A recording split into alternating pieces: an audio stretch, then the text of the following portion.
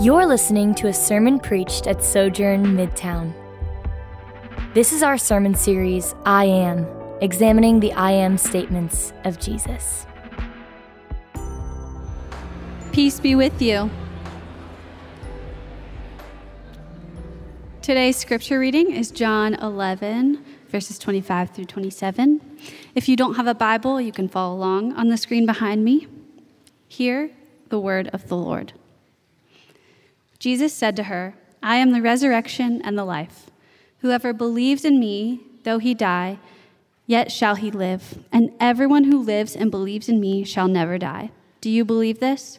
She said to him, Yes, Lord, I believe that you are the Christ, the Son of God, who is coming into the world. This is the word of the Lord. You may be seated. Blessed be the God and Father of our Lord Jesus Christ, who caused us to be born again to a living hope, incorruptible, unfading, and undefiled, through the resurrection of Jesus Christ from the dead. And Father, we thank you that you are keeping us by the power of God, the same power that you displayed when you raised Jesus from the dead. And so we praise you that you are the giver of life who breathes life into our spiritual lungs. And some of us this morning, Father, need to be reminded of that life because we feel dead. Or we are aware of the prospect of death. So we pray that by the supernatural power of your Spirit, that you would speak through the preaching of your word and breathe life into the hearts of your people through it.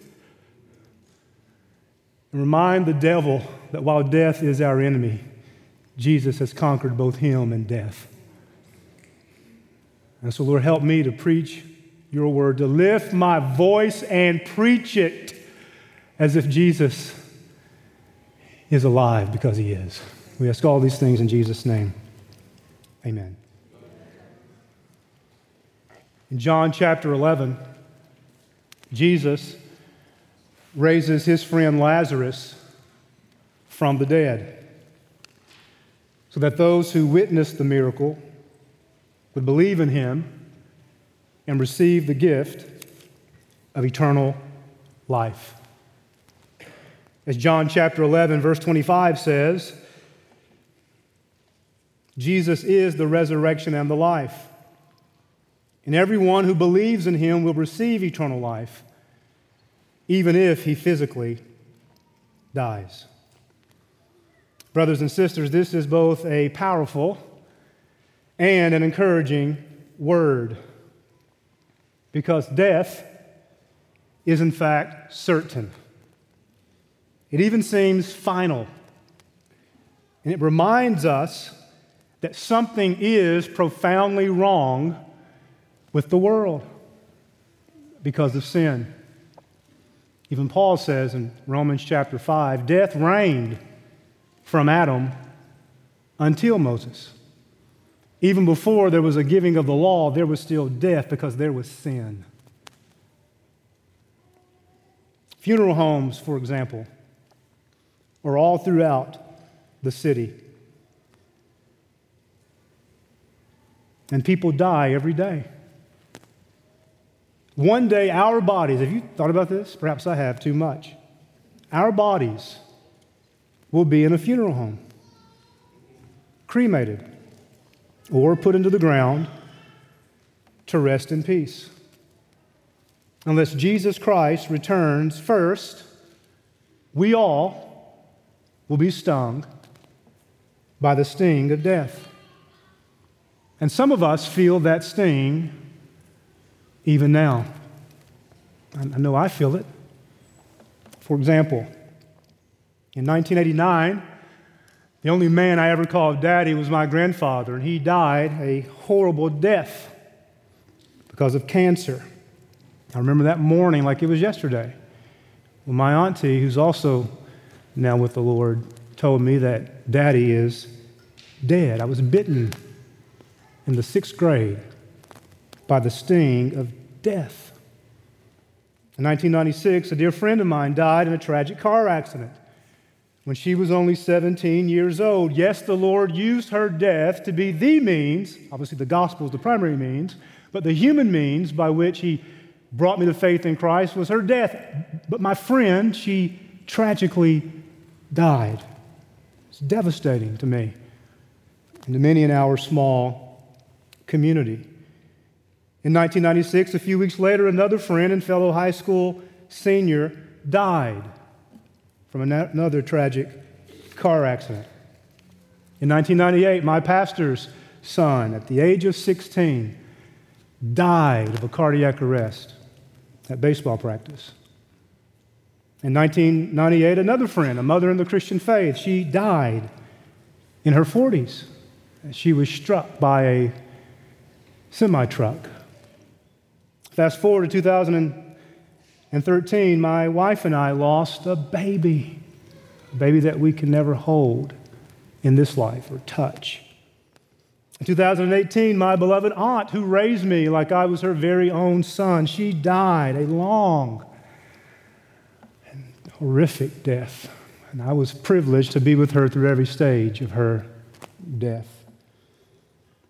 Fast forward to 2020, my wife and I once again lost our second child to a tubal pregnancy, and she almost lost her life because of that tubal pregnancy. We were stung by the sting of death. In 2022, my neighbor died because of COVID.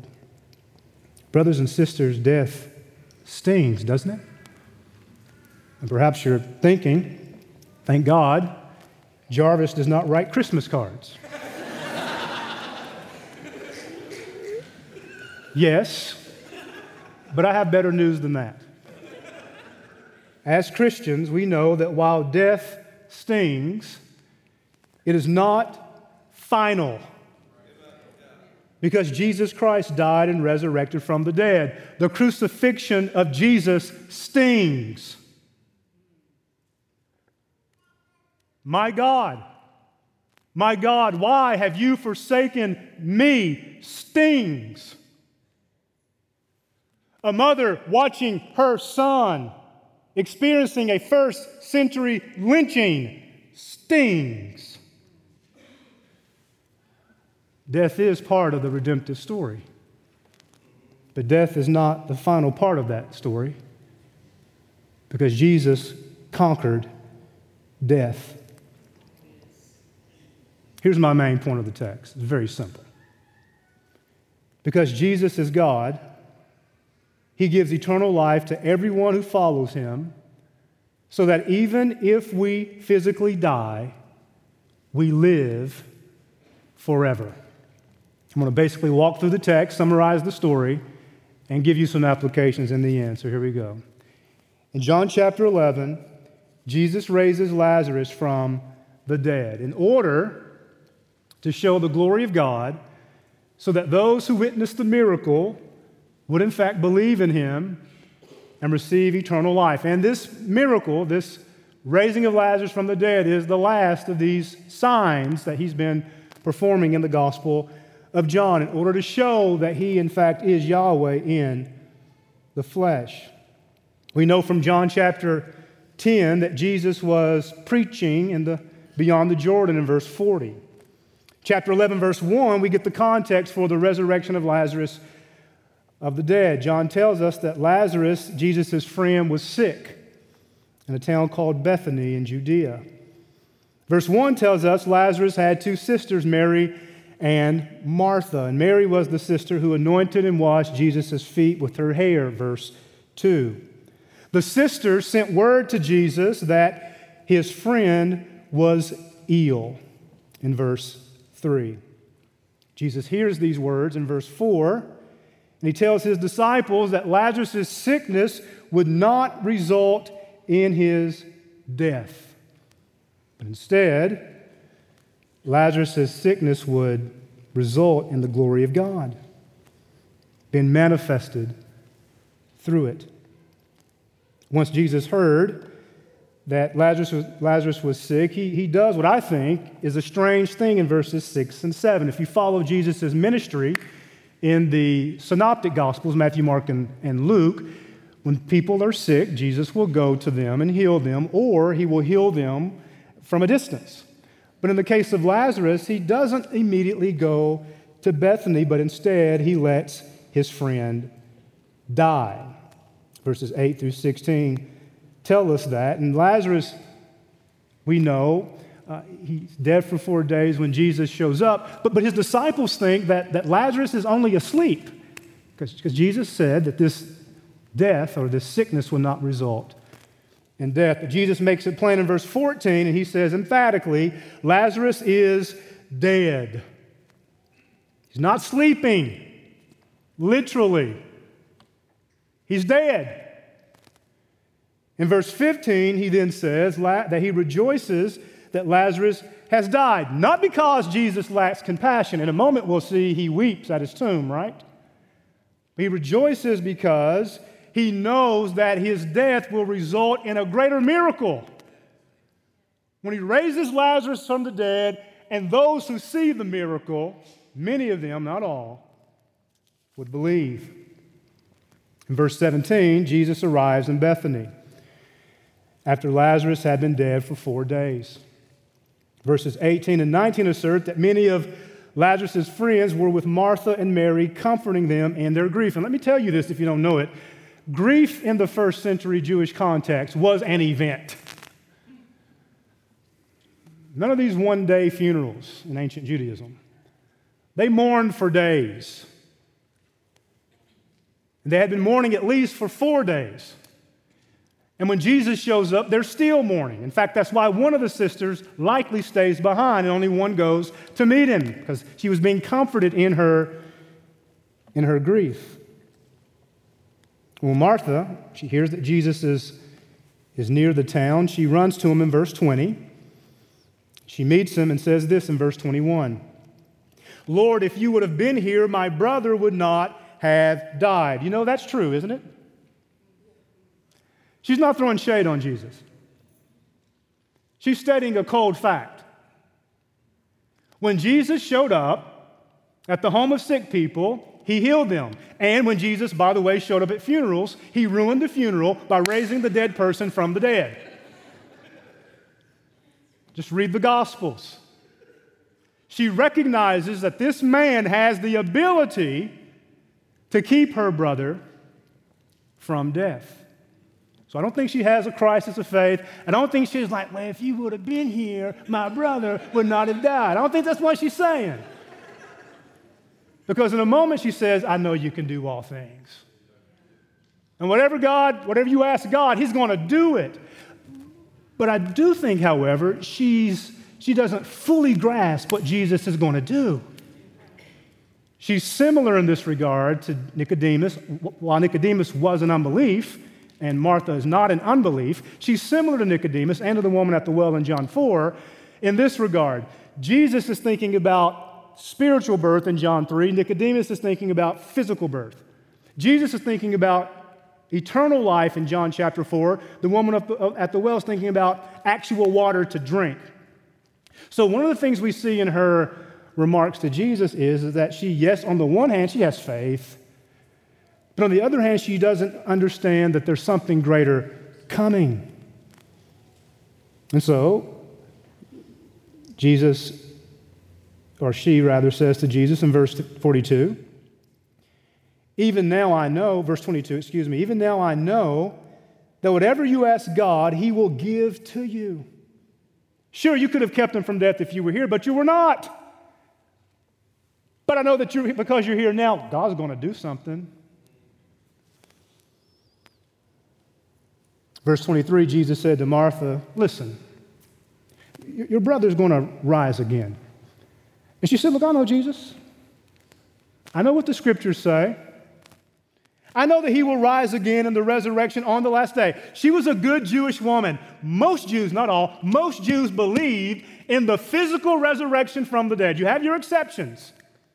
But most people believe, Jewish people that is, in the first century believed that in the last day, in the age to come, there would be a bodily, physical resurrection because they knew their Hebrew Bibles well. She recognizes that God is going to give her brother a resurrected body. And Jesus says, that's already here, in part. Verse 25, Jesus said, I am the resurrection and the life. Now this statement, these I am statements we've been talking about for several weeks, Jesus is emphasizing something very important about his identity. He's emphasizing that he is Yahweh in the flesh. Now let me do some theology for a moment. May I do some theology for a moment? There's one God, three persons, Father, Son, and Spirit. Jesus Christ, hear this carefully, is not the Father. He's the pre-existent Son who became a Jewish man. I've said this before, I'll say it again. The pre-existent Son does not become a God at the incarnation. The pre-existent Son, who was always God, with God the Father, became a Jewish man. This is one reason why Jesus says in the Gospel of John, when you see me working, the Father is working. I am the Father, we are one. They're not the same people. There's Father, there's Son, there's Spirit. There's one God in a perfect Trinitarian union who are different in their person, but they share the same essence. They share the same God stuff. I'm going to borrow here from a New Testament scholar. They share in divine identity. Jesus is saying that he shares in Yahweh's divine identity as the pre-existent Son who has become a man. Let me make it plain. I was preaching years ago at a church, and I said something about the Trinity that frankly wasn't clear. There was a brother on the first row. He said, make it plain, Doc. Make it plain. So Doc's going to make it plain. Jesus is not God Jr. He's fully God as the Son. Who raises the dead in the Old Testament? God does. In the beginning, God created. In the beginning, God gave life. His point is like what you find in Exodus chapters 3 and 4, when Moses encounters God at the burning bush. The Lord says, go back to Egypt and deliver my people from Egypt. And Moses says, whom shall I say has sent me? And the Lord says, say, I am has sent me. Jesus is saying to us, he is the I am. He is part of Yahweh's divine identity. He is the eternal Son. He shares in all the God stuff as the Son. Martha, I'm the resurrection and the life.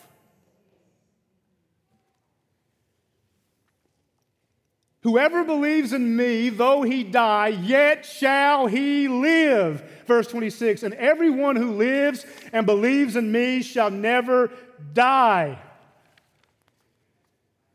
And Jesus says to her, do you believe this? Let me clarify something. He doesn't mean that everyone who trusts in him will never experience physical death. Two reasons. One, he's going to resurrect a dead person from the dead who believed in him. Two, Jesus himself died. He means, on the other hand, that the one who trusts in him shows loyalty to him. That's what faith is. Faith is not simply affirming some truths about Jesus. There were people who saw the fact of the resurrection and walked away in unbelief. In fact, they plotted to execute him. So he cannot simply mean, there are going to be some people who see what I've done and they're going to say, yep, he raised him from the dead, and that's faith. No, genuine saving faith, genuine belief is an affirmation of the propositions about Jesus and a commitment to those propositions until you die. No, we're not perfect, but we are faithful. Like Abraham, not perfect. Perhaps that's an understatement, but he's not perfect. But he's presented as an example of faith in Hebrews chapter 11. So Jesus is saying to us and to her, those who follow me, Martha, Even if they die, they live forever. Let's say a word about eternal life as we press on through the story. Or for one moment, I'm going to say 7 things about eternal life. Very quickly, but 7 things nevertheless. Eternal life in the Gospel of John is already here, but it's not yet fully realized. Number 1, it refers to the forgiveness of sins that we have the moment we trust in Jesus by faith. John chapter 1, verse 29 says that Jesus is the Lamb of God who takes away the sin of the world. That's eternal life. That God has removed your sins from you, and He has counted them against Jesus, and He has given to you Jesus' righteousness. Feel the weight of that this morning. You're not waiting to have your sins forgiven if you follow Jesus. You have them forgiven right now in Christ if you believe. Second, eternal life refers to regeneration, the new birth. John chapter 3, verses 3 and 5, Jesus says to Nicodemus, you must be born again to enter the kingdom of God. He means you must be born from above. He means God must Ezekiel 36 and 37 you. He must work in your heart by His Spirit, awaken your dead spiritual heart, and give you life so that you have the eyes of faith to respond to Jesus in obedience. Third, eternal life refers to trusting in Christ. John 3:16, for God so loved the world, He gave His only Son so that whoever believes in Him would not perish but have eternal life. 4, eternal life refers to a future bodily resurrection. John chapter 5, there's coming a day when those who are in the tombs will hear the voice of the Son of God, and those who hear will live. Brothers and sisters, I feel this as I get older. I'm 45 now. I feel death chasing me more than I felt it at 25. There's coming a day when I will receive a resurrected body, a glorified body. No more knee pains, no more bones popping when I wake up in the morning, no more going to the weight room trying to fight against 45-year-old stuff. I'm sorry, this is not my therapy session, just let me stop here. But I feel 45. But there's coming a day when this 45, well, hopefully it's not when I'm 45 years old, but there's coming a day when this man will receive a resurrected body. Just like Jesus' body. And you have that promise in Christ. No more hospice care. No more funeral homes. No more goodbyes. I hate funerals. No more tubal pregnancies. No more kidney disease. No more loss of precious life, because the dead will be physically raised. 5, eternal life is also the indwelling presence of the Spirit. In John chapter 7, verses 37 through 39, Jesus stood up and He said, if anyone thirsts, let him come to me and drink. Whoever believes in me, as the Scripture has said, out of his heart will flow rivers of living water. Now this He said, John tells us, about the Spirit, whom those who believed in Him were to receive, for as yet the Spirit had not been given, because Jesus was not yet glorified. 6, eternal life is something we possess right now. John chapter 5, verse 24, truly, truly, I say to you, whoever hears my word and believes Him who sent me has eternal life. When I woke up this morning, I didn't feel like I had eternal life. I felt tired. I felt anxious about the sermon. I felt anxious about the weight of the preaching moment and the responsibility. And yet, the fact of the matter is, my experience, my emotions, they're real, but they don't determine the reality of life that we have in Jesus. Amen? Maybe you feel sick today. Maybe you are discouraged. Maybe you feel depressed.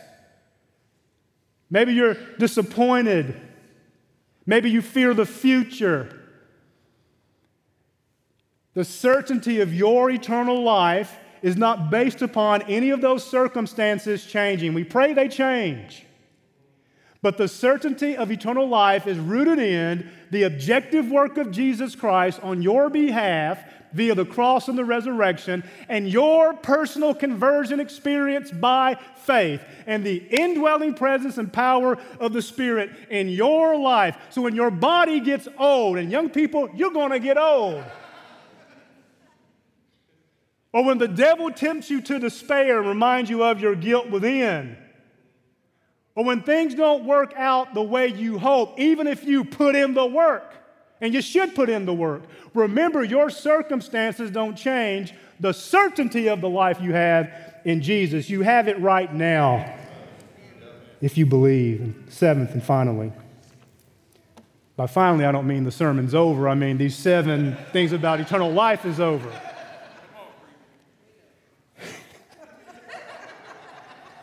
Believing in God, the Father, and in Jesus Christ, whom He has sent, that's eternal life. John 17, verse 3. So when Jesus proclaims to Martha, and then later on to Mary, that He is the resurrection and the life, and those who believe in Him will receive eternal life, I think He means at least these things, maybe more, but at least these things. So the good news of the gospel is we belong to Jesus, and we have eternal life now. And this eternal life will carry us through death to resurrection and to the new heavens and the new earth in the age to come. So Jesus then asked Martha in verse 26, do you believe this? That's my question for you and for me. Do we believe this? Do we believe this during election season? Do we believe this when there's racial injustice? Do we believe this during income tax season? Do we believe this when challenges come our way? Well, Martha believed it. And by the way, praise God for faithful sisters in Christ, amen? Praise God for faithful brothers, but let me just honor sisters for a moment. There are a lot of faithful sisters in this church who love Jesus and who serve Him well. And on behalf of the elders, I didn't ask permission to do this, I hope this is okay. On behalf of the elders, I was going to say, praise God for you faithful sisters who serve Jesus faithfully here. In leadership, in ways consistent with the Scriptures. And this sister shows she has great faith. She says, yes, verse 27, Lord, I believe that you are the Christ, the Son of God who is coming into the world. I believe what the Jewish Scriptures say. I know that Messiah is coming, and I know that you're that Messiah. So in verses 28 and 32, Mary, the other sister, rushes out to meet Jesus. And she basically says the same thing to him as Martha. Verses 32 and 33 suggest that because of the thickness of her grief and the sorrow of the moment, Jesus heard Mary's words and He became moved in His spirit. In verse 34, He asked where Lazarus was buried. In verse 35, I love this line. It says, when they told Him, Jesus wept. I want to sit here for a moment. Notice how right doctrine should lead to right living. Jesus knew very well, as God, He's about to raise this man from the dead. But when He showed up, He didn't show up dropping Romans 8:28 on him. Romans wasn't written then, that's one reason. But He doesn't show up quoting the Psalms to her. He sits with the sisters and those grieving in their grief. Oh, yes, there's a time, and there's a time in the story for theological truth to happen. But in my moment of grief, when I was in that hospital room with my wife, what I needed was not for someone texting me Romans 8:28. I needed physical bodies in my present weeping with me. And thank God I had that. Sometimes one of the most spiritual things we can do when people are grieving is to show up and to shut up. And to sit with them in their grief. Don't act like Job's friends. Don't come at me like that. I'll have to correct you in my grief if you do that.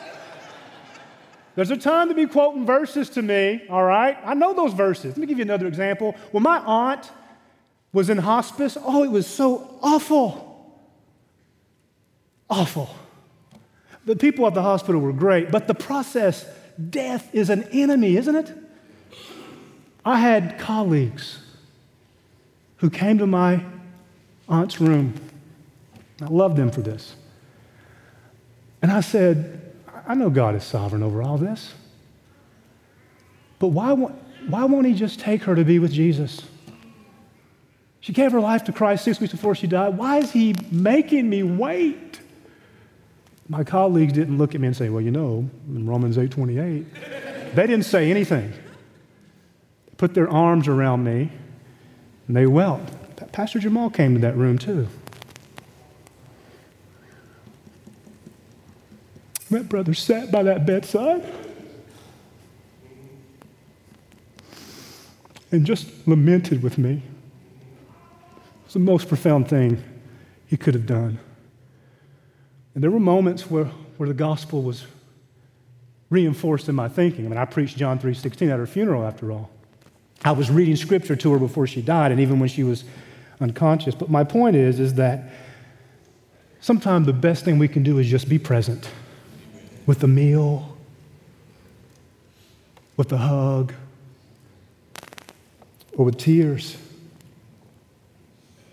According to verse 36, some at the tomb honored Jesus because of his love for Lazarus. They saw him weeping. And they said, look how much you loved him. Now, some of them also scoffed. And they said, well, the man who healed the sick, can he heal this person? And the way they asked the question suggests that they knew he could. So that then raises the question, well, why did he let him die? In verse 39, Jesus commands them to remove the stone from the tomb.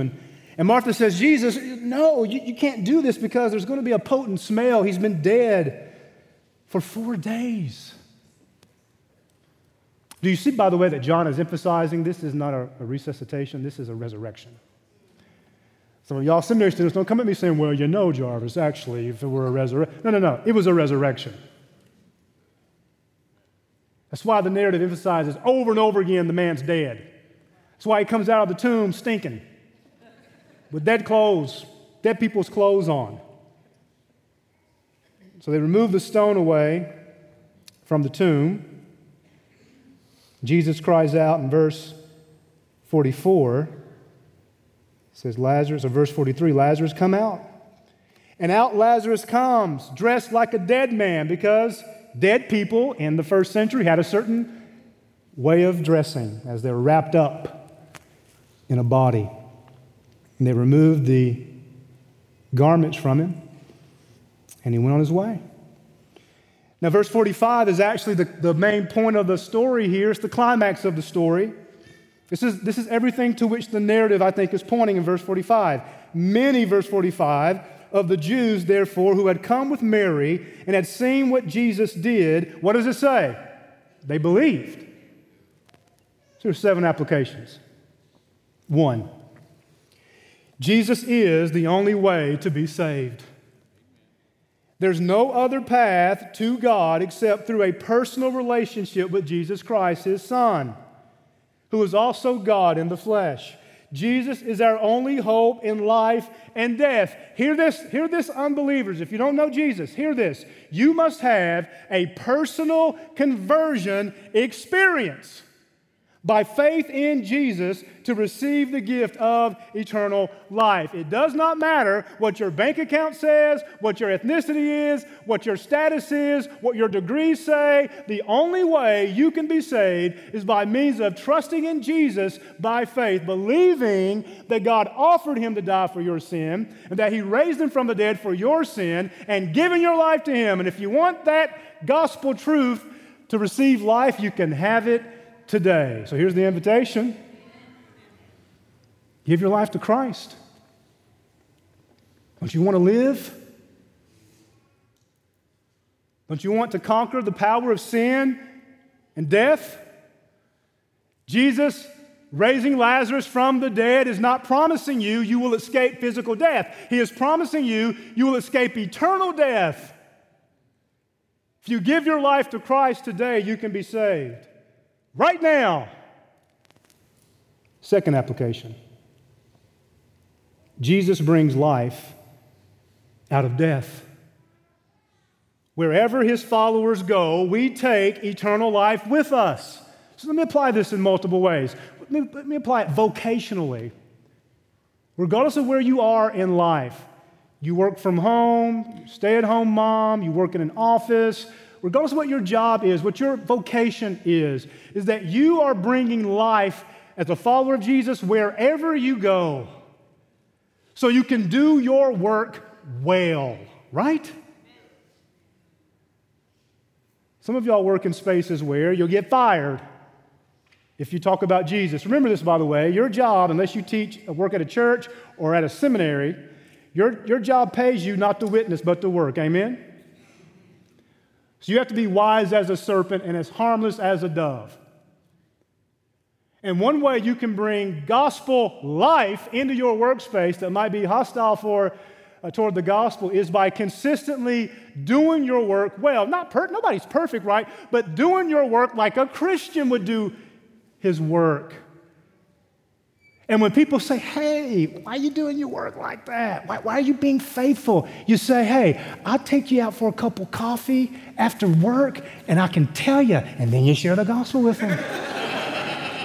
When I worked at, I won't say the company, actually, I'm sorry, I almost said the company. When I worked at a company, I had a lot of friends who rejected Jesus, but they loved me.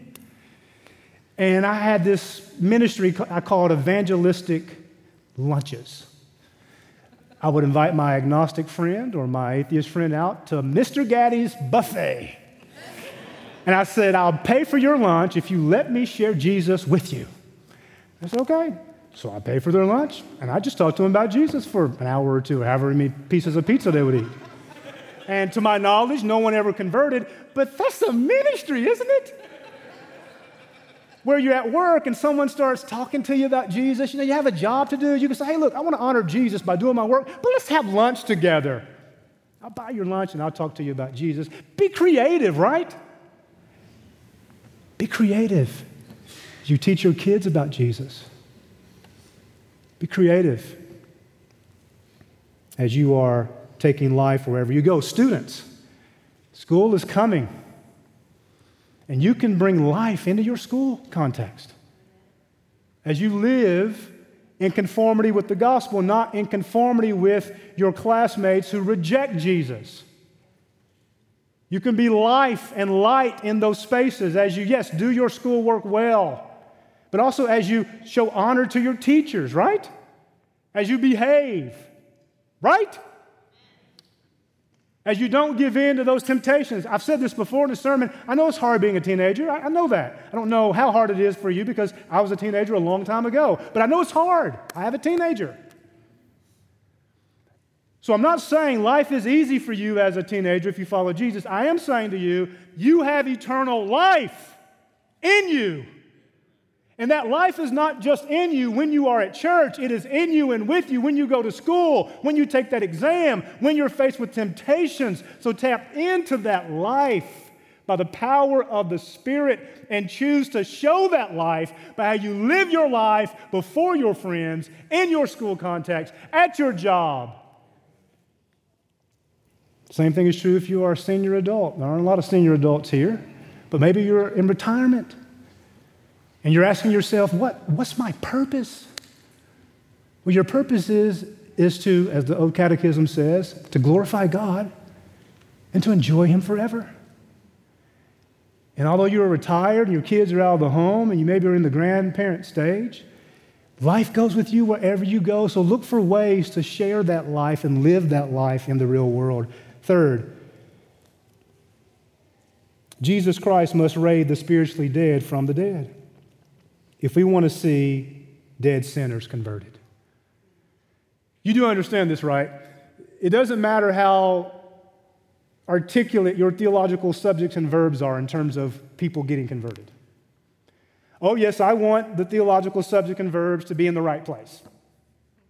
But my point is that you don't need an MDiv from Southern Seminary to see the Lord convert people. He can use you. By the way, if you want an MDiv for Southern Seminary, come and talk with me about that. We'd love to have you. TPJ and I will talk after the service with you. But my point is that it's not about how degreed up you are to bring life to those in darkness. It's about the Spirit of God using us in our brokenness to articulate the gospel with clarity so that He will open up the hearts of dead sinners and raise them from the dead. And if the Spirit does not raise people from the dead, people will not convert. It's not up to your pastors to convert anybody. We could not even convert ourselves. It's up to the resurrected Christ, exalting, God-glorifying Spirit to work through the preaching of the gospel and through the living of the gospel. Let me be more specific.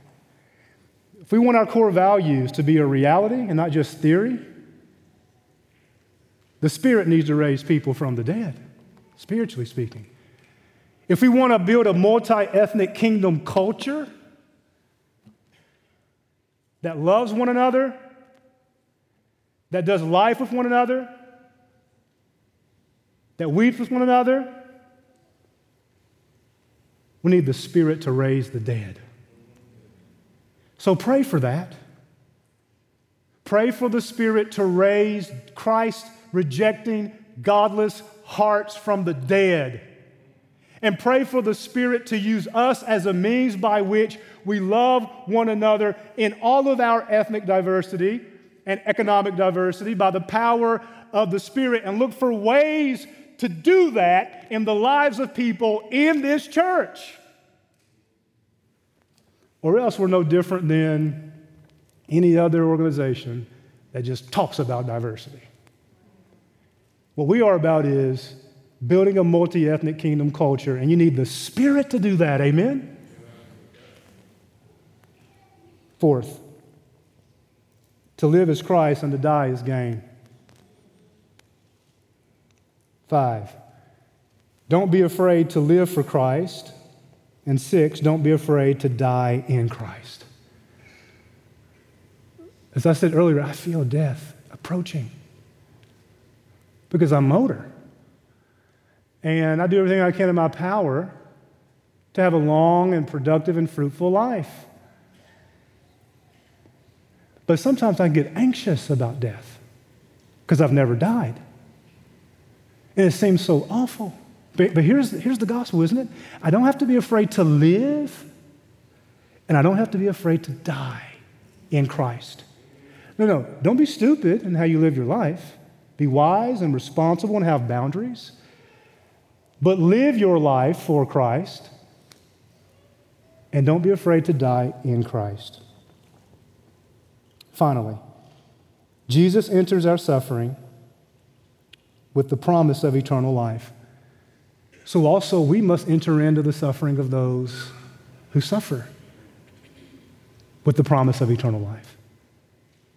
I don't know if you feel this way, but I think often it's a natural human reaction to run away from people who suffer because we don't know what to say. We can't fix the problem. But I think Jesus reminds us that we enter in to the brokenness that people feel by being present and using our resources when we're able to be a means by which we can alleviate that suffering in as far as it's possible to do so. Does that make sense? Let me tell you a quick story and I'm finished. There's a famous New Testament scholar named Gordon Fee who died recently. And Gordon was a famous scholar and contributed many things in the field of New Testament studies. But there's a saying that is ascribed to him, what he was telling his students in one lecture. He said, there's going to come a day when you hear that Gordon Fee is dead, but don't you dare believe it. Now you think about that. He meant that one day you'll hear that I've died, but those who die in Christ will live. Amen? Brothers and sisters, there's coming a day, and I hope a long time from now, when you're going to hear your friend Jarvis is dead, but don't you believe it. Oh, y'all come to my funeral, pack out the Southern Baptist Theological Seminary Alumni Chapel, and do your Sojourn Midtown thing in that place for the glory of Jesus. And grieve. I want about 3 or 4 people passing out at my funeral because they're grieving so much. And I want to be long, too, like 5 hours. No, not that long. Grieve with joy, knowing that the resurrection is coming. So when you hear that I'm dead, don't believe it. Because Jesus lives, his followers will live. As a popular song says, in Christ, death is crushed to death. And life is ours to live. Amen. Let's pray. Hi, I'm Jamal Williams, lead pastor of Sojourn Midtown. Thanks for listening. At Midtown, we value gospel-centeredness, biblical faithfulness, transformative relationships, diverse fellowship, creativity in the arts, and relentless mission. For more sermons, info about our church, visit sojournchurch.com/midtown.